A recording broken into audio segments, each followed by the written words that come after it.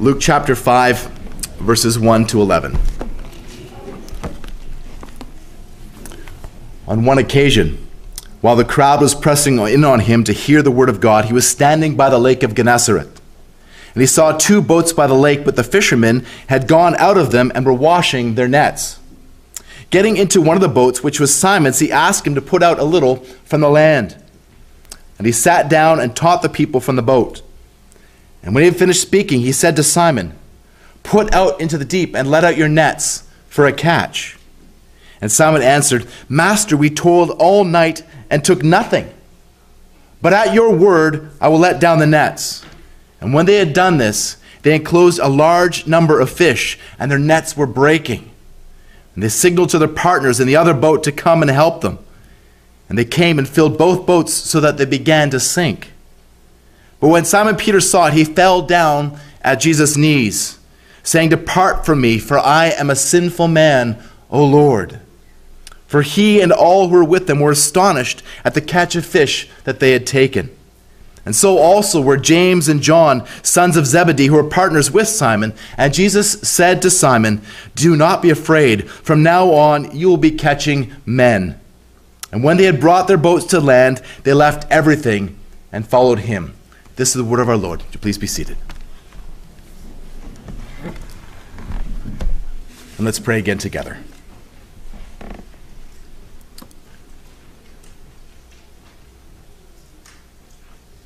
Heavenly Father, as we approach this passage of Scripture, we pray that you would, through the power of your Holy Spirit, help us to see Jesus. Lord, help us to recognize Jesus for who he is. Lord, help us to have the right response to Jesus. We pray, Lord, for those who are here this morning who are unbelievers, who have never come to saving faith. We pray that you would empower these words. Lord, help them to see Jesus and to repent and turn to him in faith. And Lord, we praise you that we who are here as believers this morning, as those who have turned from their sin and are trusting in Jesus, help us also to see Jesus. Help us to see Jesus afresh. Lord, like we did when we first saw him, when we first came to saving faith. And help us to respond accordingly, to rejoice. And help us all, Lord, to become fishers of men for the glory of your name and for the building of your church. Amen. In Isaiah chapter 6, the prophet had a vision. He was somehow able to see the Holy of Holies. And not just the Holy of Holies in the Jerusalem temple, but the ultimate Holy of Holies in heaven, of which the temple on earth is simply a copy. Isaiah sees the Lord sitting upon a throne, high and lifted up. He sees the train of the Lord's he sees the train of the Lord's robe filling the temple. He sees the seraphim standing above. And even these seraphim with their wings, they're covering their mouths and they're covering their feet. They're conscious that they are in the presence of the Holy One who is upon the throne. And the seraphim call out to one another saying, "Holy, holy, holy is the Lord of hosts. The whole earth is full of his glory." The very foundations of the thresholds shook at the voice, and the house was filled with smoke. Isaiah understands the one in whose presence he is. He realizes that God is holy and he is not. He's terrified and he cries out, "Woe is me, for I am lost. I am a man of unclean lips, and I live amongst the people of unclean lips. For my eyes have seen the King, the Lord of hosts." But Isaiah is offered rescue, as one of the seraphim flies to him with a burning coal that is taken from the altar and anoints Isaiah's lips with the coal. He touches Isaiah's mouth and says, "Behold, this has touched your lips. Your sin is taken away, and your sin is atoned for." And only then does Isaiah hear the voice of the Lord saying, "Whom shall I send, and who will go for us?" Isaiah commits to wholehearted service, saying, "Here I am, send me." And the Lord commissions him, saying, "Go." Isaiah 6 provides a paradigm of response, the proper response to the holy.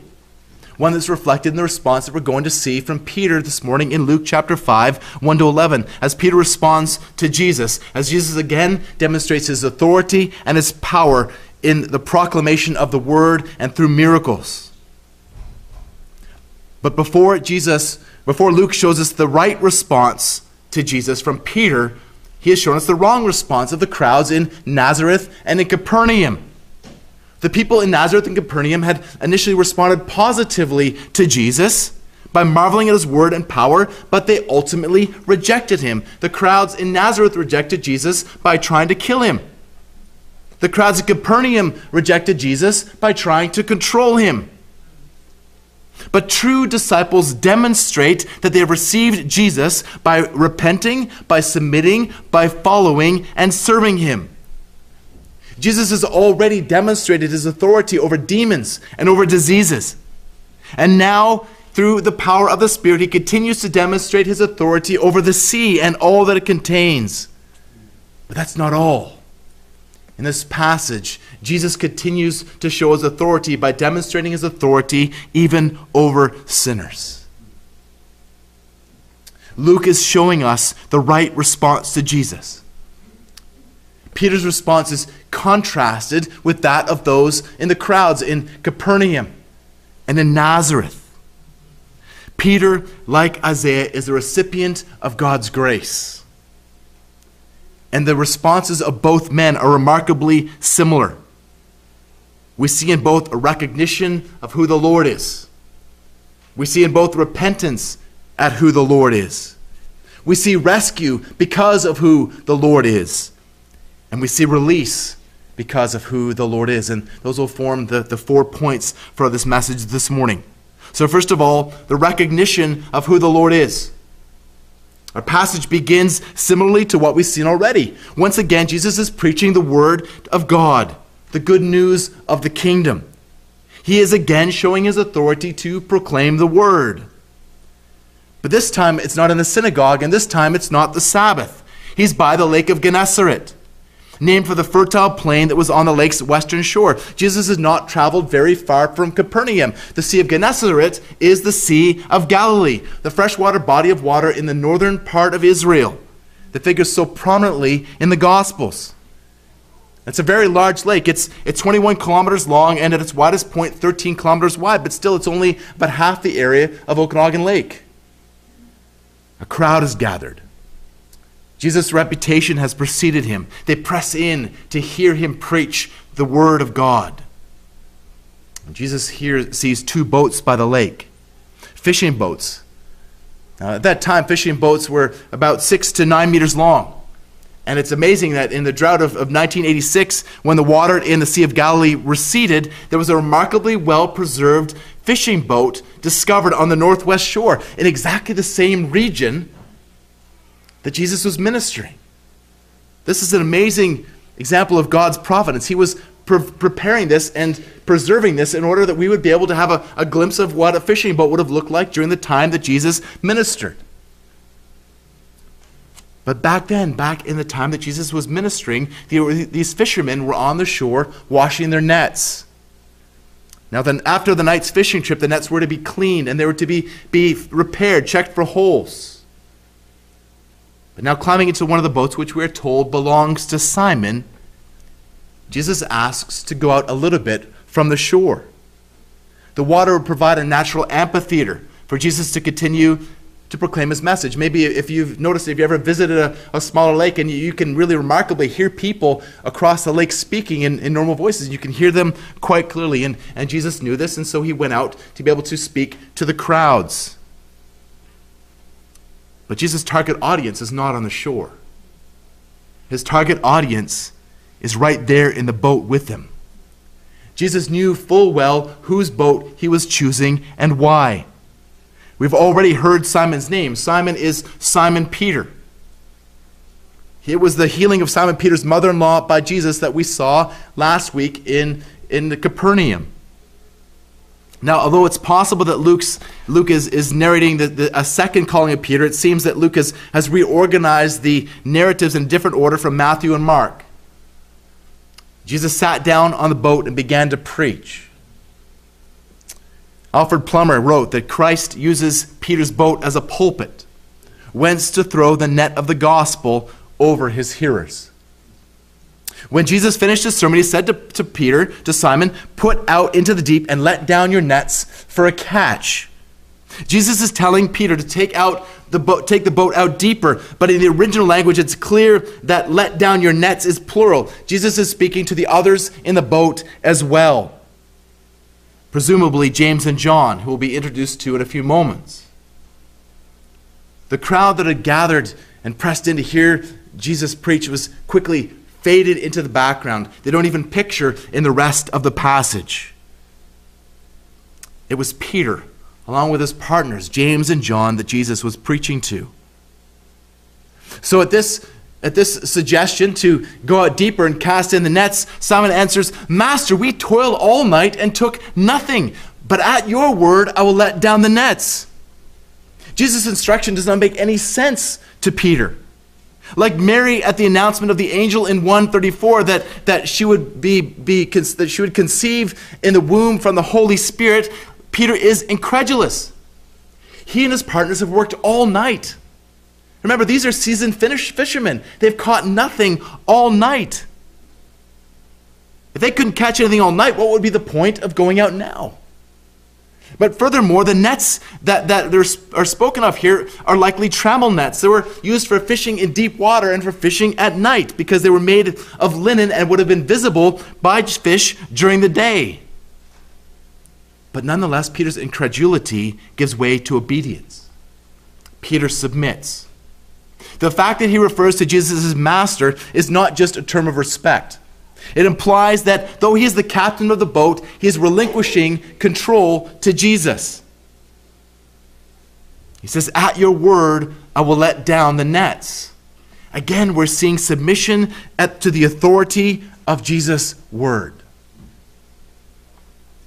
I wonder who's driving your boat. Are you submitted to the authority of Jesus' word? Are you submitted to the authority of all of Jesus' word? Or are there parts of Jesus' word that you are holding back, that you're reserving? Are there any parts of Scripture that you're unsubmissive to in either belief or in action? We must submit to all of Jesus' word, even if it doesn't make sense to us. The fish submit to Jesus. Verses 6 and 7. "And when they had done this, they enclosed a large number of fish, and their nets were breaking. They signaled to their partners in the other boat to come and help them, and they came and filled both the boats so that they began to sink." They've caught so many fish that the boats are laying heavy in the water. Jesus has demonstrated his authority over demons and over disease, and now he demonstrates his authority over the sea and all that is in it. Now, we're not told how many fish there were here, but remember, these are two good-sized boats, almost 30 feet long. And they were sinking with so many fish. There must have been thousands of fish in those boats. Jesus has directed them into the nets. Jesus has authority over all of his creation. He is the one who made heaven, the earth, the sea, and all that is in them. Psalm 146, verse 6. "O Lord, how manifold are your works! In wisdom you have made them all. The earth is full of your creatures. Here is the sea, great and wide, which teems with creatures innumerable, living things both small and great." Psalm 104, verses 25 and 26. The Lord Jesus sustains the seas and all that is in them with the word of his power. For he is before all things, and in him all things hold together. Colossians 1, 16 and 17. Jesus owns the fish. They exist to bring him glory. Now, it's really interesting that there's a very similar miracle that takes place 3 years later towards the end of Jesus' earthly ministry. After the resurrection, when Peter and the disciples are back fishing. Again, the disciples toil all night without catching anything. And again, Jesus comes to them and tells them to let down their nets. Again, there's a miraculous catch. Again, Peter figures prominently. Now, liberal theologians claim that John in John chapter 21 and Luke here in Luke chapter 5 are speaking about the same event. But there are details in both events that makes it very clear that they are distinct. This has happened at the beginning of Jesus' ministry and happens again at the end of Jesus' ministry. Here, Luke is describing Peter's call to discipleship. But in John, Peter has renounced his discipleship, but he is about to be reinstated by Jesus. Now, I think J.C. Ryle is making a play on words when he says that there's a deep spiritual lesson below the surface. There's a deep spiritual lesson below the surface.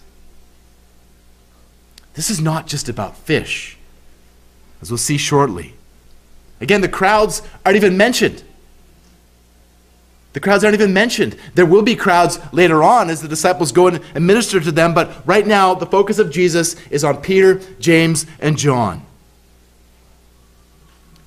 The crowds appreciated Jesus' teaching earlier, but it seems that like the crowds in Nazareth and like the crowds in Capernaum, they did not appreciate Jesus. They did not seem to recognize who had been in their midst. This miracle is for Peter, James, and John, who are beginning to realize who Jesus is. Now, their understanding is going to unfold as the Gospel of Luke progresses. In Luke chapter 9 that Vince read for us earlier, verse 20, Jesus will ask them, "Who do you say that I am?" And Peter will reply, "The Christ of God." But in Luke's Gospel account, it's not until the end of Luke, in fact, the second last verse of Luke's Gospel account, where we clearly see the disciples' recognition of who Jesus is. In Luke 24:52, they worshiped him. The only place where it says in all of Luke's Gospel that directly that they worshiped Jesus is in the second last verse. But like Isaiah, Peter recognizes and is confronted with the holiness of God. And holiness necessitates a response. Do you, like them, recognize Jesus? Do you recognize the Lord? Well, let's now see in verse 8, repentance at who Jesus is. When Peter realizes who is in the boat, he's not concerned about full nets or sinking boats. Peter realizes that he is sinking. He falls to the deck at Jesus' knees, saying, "Depart from me, for I am a sinful man, O Lord." Peter is experiencing holy dread, much like what was felt by Isaiah in the presence of the holy. "Woe is me, for I am lost. For I am a man of unclean lips, and I dwell in the midst of a people of unclean lips, for my eyes have seen the King, the Lord of hosts." Isaiah 6:5. It's a response that we see regularly in the Scriptures.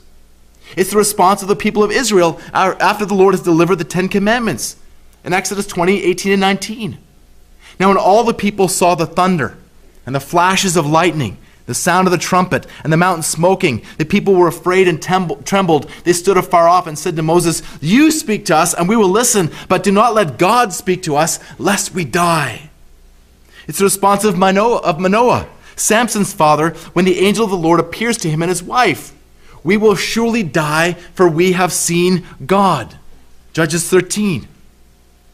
It's the response of Job when the Lord answers him out of the whirlwind in Job 42, verses 5 and 6. "I had heard you by the hearing of the ear, but now my eye sees you. Therefore I despise myself and repent in dust and ashes."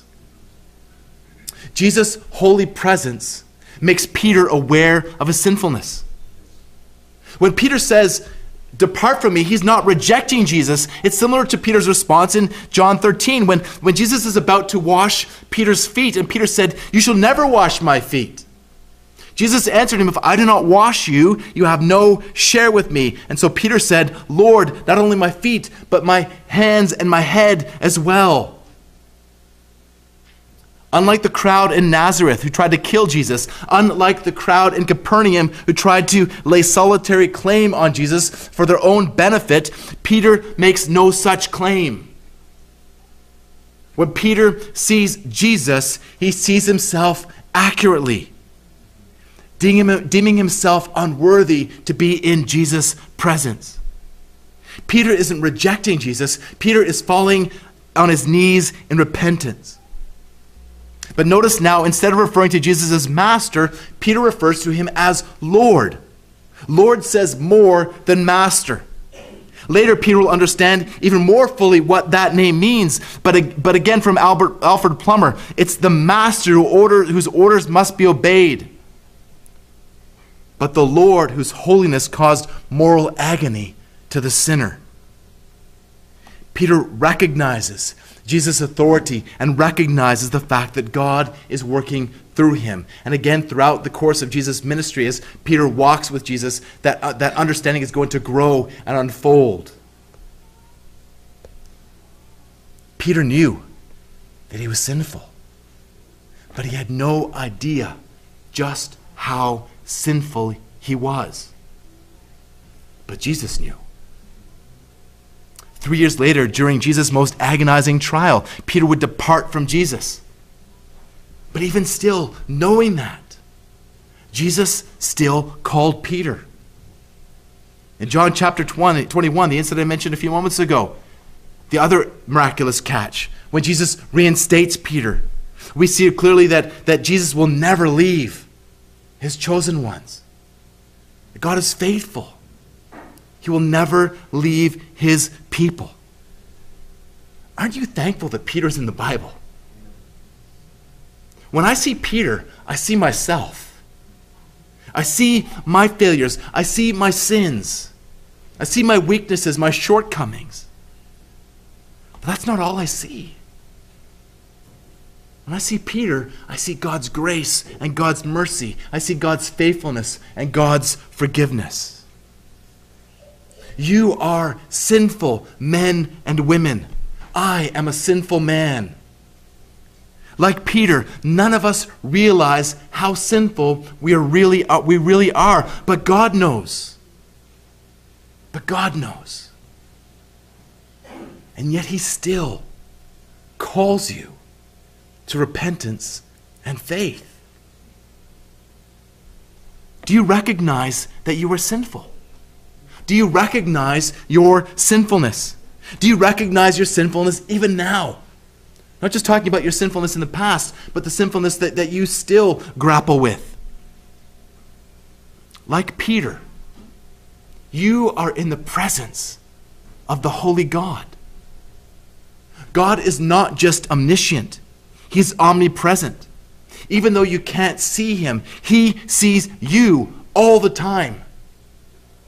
Even when you think that you're alone, God sees you. Even when you think that you're alone with your thoughts, God sees you. God is everywhere, and God is every when. Let that sink for a moment. Wherever you are, whatever you are doing, God sees you. God is with you. He is present with you. It's a terrifying thought for the unbeliever to be in the presence of the holy God. But as Christians, we also ought to have and to cultivate a holy fear of God. Because if you are a Christian, you are even more in the presence of God than Peter was prior to Pentecost. God, the Holy Spirit, dwells in you. You take God with you wherever you go. May we all understand what it means in a deeper way that we dwell in the presence of the Holy God and that the Holy God dwells in us. For it is a fearful thing to fall into the hands of the living God. Hebrews 10:31. Peter was right to be afraid. But Peter shows us the right response to God and the right response to sin. But it wasn't just Peter. There were others in the boat. Verse 9 tells us that they were all astonished at the catch of fish. Again, we see amazement at Jesus, but again, amazement at Jesus is not enough. Now, we don't know what happened to the rest of those men. But two more men are singled out for us in verse 10a. And so were James and John, sons of Zebedee, who were partners with Simon. Now, although we're not told here explicitly, it appears that James and John responded similarly. James and John are those who they're singled out as partners with Peter. Now, it's interesting, in the original, it implies that there were those who had a part with Peter. And I think this is signaling that they had a part not just with Peter's business, but they had a part with Peter's new business, that of discipleship. And that's going to become clear in a moment that they too have become disciples. But again, what is your response to Jesus? What is your response to your sin? Do you recognize that Jesus is holy and you are not? Do you recoil from your sin, or do you recoil from Jesus? There's really only two responses. May the Lord impress His holiness upon all of our hearts. More deeply, may He help us, like Peter, to fall at Jesus' knees in repentance and faith. May He help us, like Peter, James, and John, to repent, to become disciples. Like Isaiah, Peter sees his sinfulness in the light of holiness. Like Isaiah, Peter sees that he is in mortal danger. Like Isaiah, Peter repents. Have you, like Isaiah and like Peter, repented? Next, let's see that we have rescue because of who Jesus is in verse 10b. So we've looked at Peter's response to Jesus. Now look at Jesus' response to Peter. We saw before how Jesus responded to the crowds in Nazareth. They tried to kill him, and he performed his first miracle, slipping away from them, away from their clutches, and away from what would have been certain death. We also saw his response to the rejection of the crowds at Capernaum, who tried to keep him there. He just left. But how does Jesus respond to Peter? How does Jesus respond to the man or woman who is repentant? Jesus doesn't come down heavy on Peter, listing his past sin or his present sin or his future sin. Jesus does not threaten Peter with fire and brimstone. Now, I'm not saying that we shouldn't preach to people with fire and brimstone. I think in our culture it's very important that we talk to people about hell. Because people in our culture have forgotten, intentionally, willfully forgotten, but they have forgotten the holiness of God. They've forgotten the justice of God. They've forgotten that sin, even their sin, requires infinite punishment because every sin they commit is against the infinitely holy God. So yes, we preach hell. But Peter's already repentant. Peter already knows about hell. Peter already knows that he deserved to be in hell. And even though the New Testament develops the doctrine of hell and judgment more fully than the Old Testament, there is more than enough in the Old Testament for Peter to understand that he deserves judgment from God and eternal punishment from God. And so as one who is walking in repentance, Peter is the recipient of God's grace. Jesus offers grace. Now you need to understand that repentance is also a gift from God. The scriptures teach us that you cannot repent apart from the work of the Holy Spirit in your heart. It's viewed as in 2 Timothy 2:25 as a gift of God. Likewise, faith is a gift from God. They come to us from the Holy God. That's Ephesians 2:8 and 9, that they come to us as the gift. Everything that is required for your salvation, the repentance and faith in Jesus, comes to you as a gift from God. And as one in whose heart the Holy Spirit has been working, Peter now receives grace. He receives grace. It says in verse 10 to Peter, "Do not be afraid. From now on, you will be catching men." This is remarkable. Don't let your familiarity with this event lessen its magnitude. Jesus, the holy, righteous, incarnate God, is here before an unholy, sinful man, and he's comforting him. He's offering him grace and mercy. He's offering him forgiveness. Jesus didn't just enable Peter to catch fish. Jesus caught Peter. Through the power of the Holy Spirit, Peter has been saved. Don't let your familiarity with your own experience of God's forgiveness in your life lessen its magnitude. Stop and think for a moment. Think about that moment when you first knew God's forgiveness. Jesus came to bring liberty. He came to release the captives. He came to release the oppressed. Luke 4:18.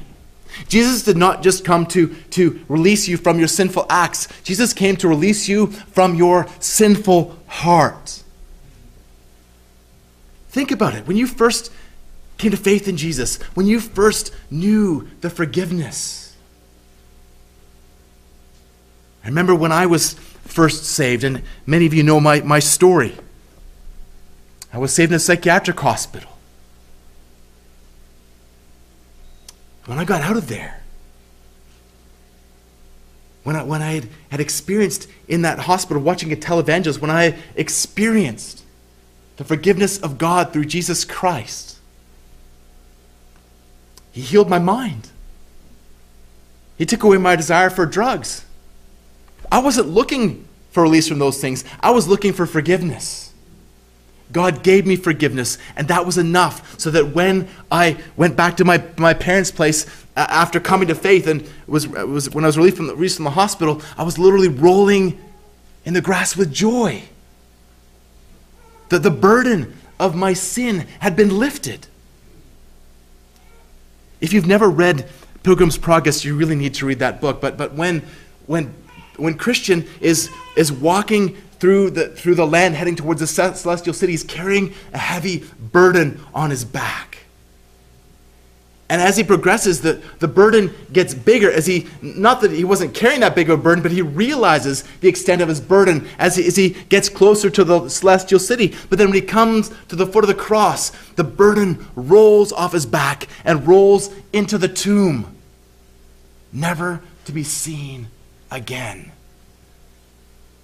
Now, if you are here this morning as a Christian, your burden has been rolled off your back. It has been rolled into the tomb, never to be seen again.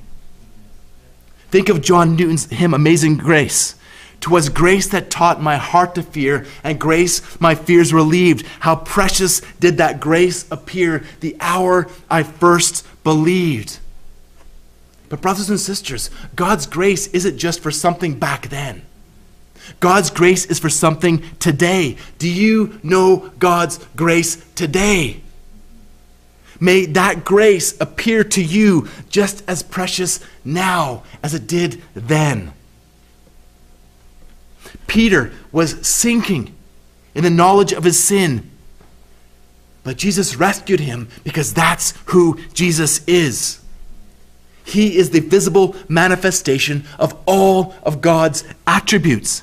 His holiness, His justice, His righteousness, His mercy, His love, His grace, His faithfulness. Jesus is the image of the invisible God, Colossians 1:15, and 2 Corinthians 4:6. For God who said, "Let light shine out of darkness," has shone in our hearts to give the light of the knowledge of the glory of God in the face of Jesus Christ.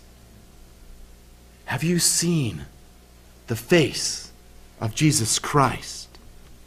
Strive by God's grace and the power of His Spirit to keep the depths of the riches of the mercy of God right in front of your eyes, always. But forgiveness is not the only thing that Jesus experiences when He experiences rescue. Jesus does not just offer Peter forgiveness, but usefulness. He says to Peter, from now on, you will be catching men. Now, catching men is literally catching men alive. And as we're going to see often in Luke's gospel account, Jesus' miracles serve as a parable to point to who Jesus is, what he's doing, and how one ought to respond. Richard Bauckham explains that the catch of fish was a metaphor for the rich harvest of souls into the kingdom through the ministry of these men, particularly Peter. And when we get to the book of Acts, we're going to see powerfully how these men became fishers of men. Think about in the day of Pentecost, when 3,000 souls are brought into the kingdom through Peter's sermon in Acts 2, and about 5,000 more on Solomon's portico in Acts chapter 4. Then it will be the Holy Spirit bringing men into the boat, just as he brought these men into the boat of salvation. Again, these miracles were being done in the power of the Holy Spirit. Anytime anyone comes to saving faith, it is a miracle of regeneration, as the Holy Spirit takes out a heart of rebellion and replaces it with a heart of worship. And praise God, many here have been recipients of that miracle. From now on, everything is going to change. Again, this is not just Peter. From the response in verse 11, it's clear that James and John are implied here as well. They also have been rescued, and they are going to go out and rescue others. They're going to join Jesus in his vocation. No longer will they be fishermen, but fishers of men. They're going to be bringing people into the kingdom of God through relationship with Jesus Christ by the power of the Holy Spirit. Are you a man catcher? Jesus saved you by his grace, and he saved you to proclaim that grace to others. And I don't want to press the metaphor too far, but maybe you've labored hard and caught nothing. Maybe you haven't labored much at all. Jesus is telling you to let down the net. Maybe you feel powerless, but you aren't. 2 Corinthians 4:7, but we have this treasure in jars of clay to show that the surpassing power belongs to God and not to us. You have been entrusted with the treasure of the gospel. Do not hoard that treasure for yourself, but share the gospel with others. Share Jesus with others. Tell as many as who will listen of the grace of God through Jesus Christ. Like Isaiah, Peter and the other disciples are rescued from sin, and they're being called to rescue others. Again, have you been rescued from sin? If so, what are you doing to rescue others? Well, finally, in verse 11, we'll see release because of who Jesus is. Jesus didn't come just to bring rescue, but he also came to bring release. Release from everything that is holding us back from following him. Look at verse 11. And when they had brought their boats to land, they left everything and followed him. Jesus has set them free from one path to follow another. They leave their boats. And not just the boats, but they leave this miraculous catch. This would have been a huge payload for them. A massive payday, but they don't care about that stuff anymore. They leave it all and follow Jesus. In Nazareth and Capernaum, the crowds were amazed at Jesus, but rejected him. Peter, James, and John were amazed at Jesus and followed him. We're going to see this contrasted again with the response of the Pharisees, the religious leaders of the day, as we're going to look at that next week as we continue in Luke chapter 5. Again, these men left the greatest catch that they had ever received, probably many months worth of fish in one catch. But this catch was not important as what they were to do, to follow Jesus. And so they became disciples. Joel Green says that discipleship demands that one no longer be a slave to wealth or to cling to possessions as though they were one's source of security or social position. and that one give precedence to the family of God and especially to those in need. Turn with me in your Bible for a moment to Luke chapter 18. I'm sure you know this narrative quite well also. Verses 18 and following, we see the rich young ruler. And this man comes to Jesus saying, "Good teacher, what must I do to inherit eternal life?" So this man ostensibly wants to be saved. But Jesus cuts through all of that, and he says to him, "Why do you call me good? No one is good except God alone." And Jesus continues, "You know the commandments. Do not commit adultery, do not murder, do not steal, do not bear false witness, honor your father and mother." And this man says, "All these I have kept from my youth." This man had no idea what the commandments really entail. This man had no idea, unlike Peter, how much of a sinner he really was. But when Jesus heard this, he said to him, "One thing you still lack. Sell all that you have and distribute it to the poor, and then you'll have treasure in heaven. And come and follow me." When he heard these things, he became very sad, for he was extremely rich. Now, there are all kinds of situations where Jesus deals with possessions in the Gospels. We'll see quite a few, even just in the Gospel of Luke. But this is the only place where someone is told to sell everything and follow Jesus. What Jesus was doing here was revealing that for this man, his wealth was his idol. He was claimed to have kept the commandments, but he hadn't even kept the first commandment. This man he said he wanted eternal life. He had God the Son incarnate before him. But he wouldn't let go of his treasure to lay hold of Jesus. Are you willing to let go of everything to follow Jesus? What is it in your life that is holding you back from following Jesus? Maybe there are some here this morning who are not willing to turn to him at all because they're afraid of what they might lose. We're told he is no fool who gives up what he cannot keep to gain that which he cannot lose. It's a quote from Jim Elliot, who gave up his life in the context of ministry to the Auca Indians in Central America. Jesus is telling us not just to lay down our possessions, but to lay down our lives and take up the cross and follow Jesus. This is what it means to be a true disciple.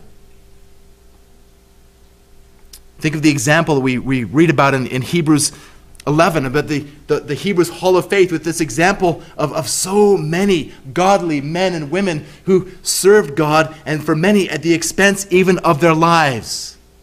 That leads into Hebrews 12, verses 1 and 2. "Therefore, since we are surrounded by so great a cloud of witnesses, let us lay aside every weight and the sin which clings so closely. Let us run with endurance the race that is set before us, looking to Jesus, the founder and the perfecter of our faith, who for the joy that was set before him endured the cross, despising the shame, and is seated at the right hand of the throne of God." The writer of Hebrews doesn't just say here to lay down sin, which we have to lay down, but also to lay down every weight, things that are holding you back from wholehearted pursuit of Jesus. When you consider the things that you have in this life that you are putting above Jesus, when you see them as hindrances, it really becomes no hardship to let them go. When you understand the treasure that you have in Christ, you gladly let go of anything that hinders you in your walk. Martin Luther, in his hymn, "A Mighty Fortress is Our God," says, "Let good and kindred go, this mortal life also. The body they may kill, God's truth abideth still. His kingdom is forever." The things of this life are temporary. They're transient. But heaven, being with Jesus for all eternity, This is the greatest treasure. Jesus is the greatest treasure that you can ever lay hold of. There is nothing, absolutely nothing in this life that even compares to the treasure, the joy of following Jesus. So Peter here, like Isaiah, shows us what it means to recognize Jesus. He shows us what it means to repent before Jesus. He shows us what it means to be rescued by Jesus. He shows us what it means to receive grace from Jesus. Jesus has demonstrated his authority and his power through the Holy Spirit to catch fish. But even more than that, Jesus has demonstrated his power through the Holy Spirit to catch men. And if you are here as a Christian this morning, you are evidence that Jesus still has that authority. Jesus still has that authority, and Jesus is still exercising that authority and that power through you. The same power that raised Jesus from the dead, the same power that equipped and empowered Jesus for his ministry is at work in you. You have the Holy Spirit indwelling you. You have the Holy Spirit enabling you to do what you would never be able to do on your own, to stand against opposition, to stand against fear, to stand against your flesh, and to serve Jesus, to follow Jesus, to become fishers of men. Yes, we saw a miraculous catch. That miraculous catch of fish was a miracle, but the greatest miracle that we saw on that day is the same miracle that you and I have experienced. The regeneration that we've received through the power of the Holy Spirit. Let's pray together.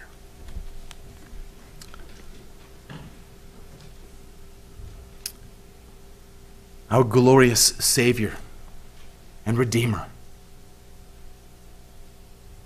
we praise you, for you are the eternal, almighty God. Lord Jesus, you are eternally God the Son, equal in power and authority with the Father and the Holy Spirit. Yet, Lord Jesus, you condescended to take on human flesh and dwell amongst the people who are full of sin, to save a people who were full of sin. People like Isaiah, people like Peter and James and John, people like us.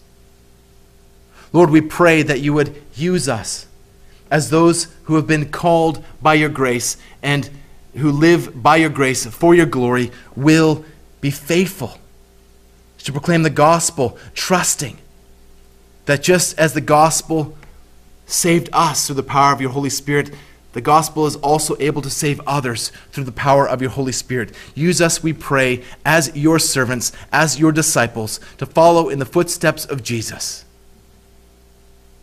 becoming fishers of men. For we ask this in the mighty name of Jesus Christ, the only Savior. Amen.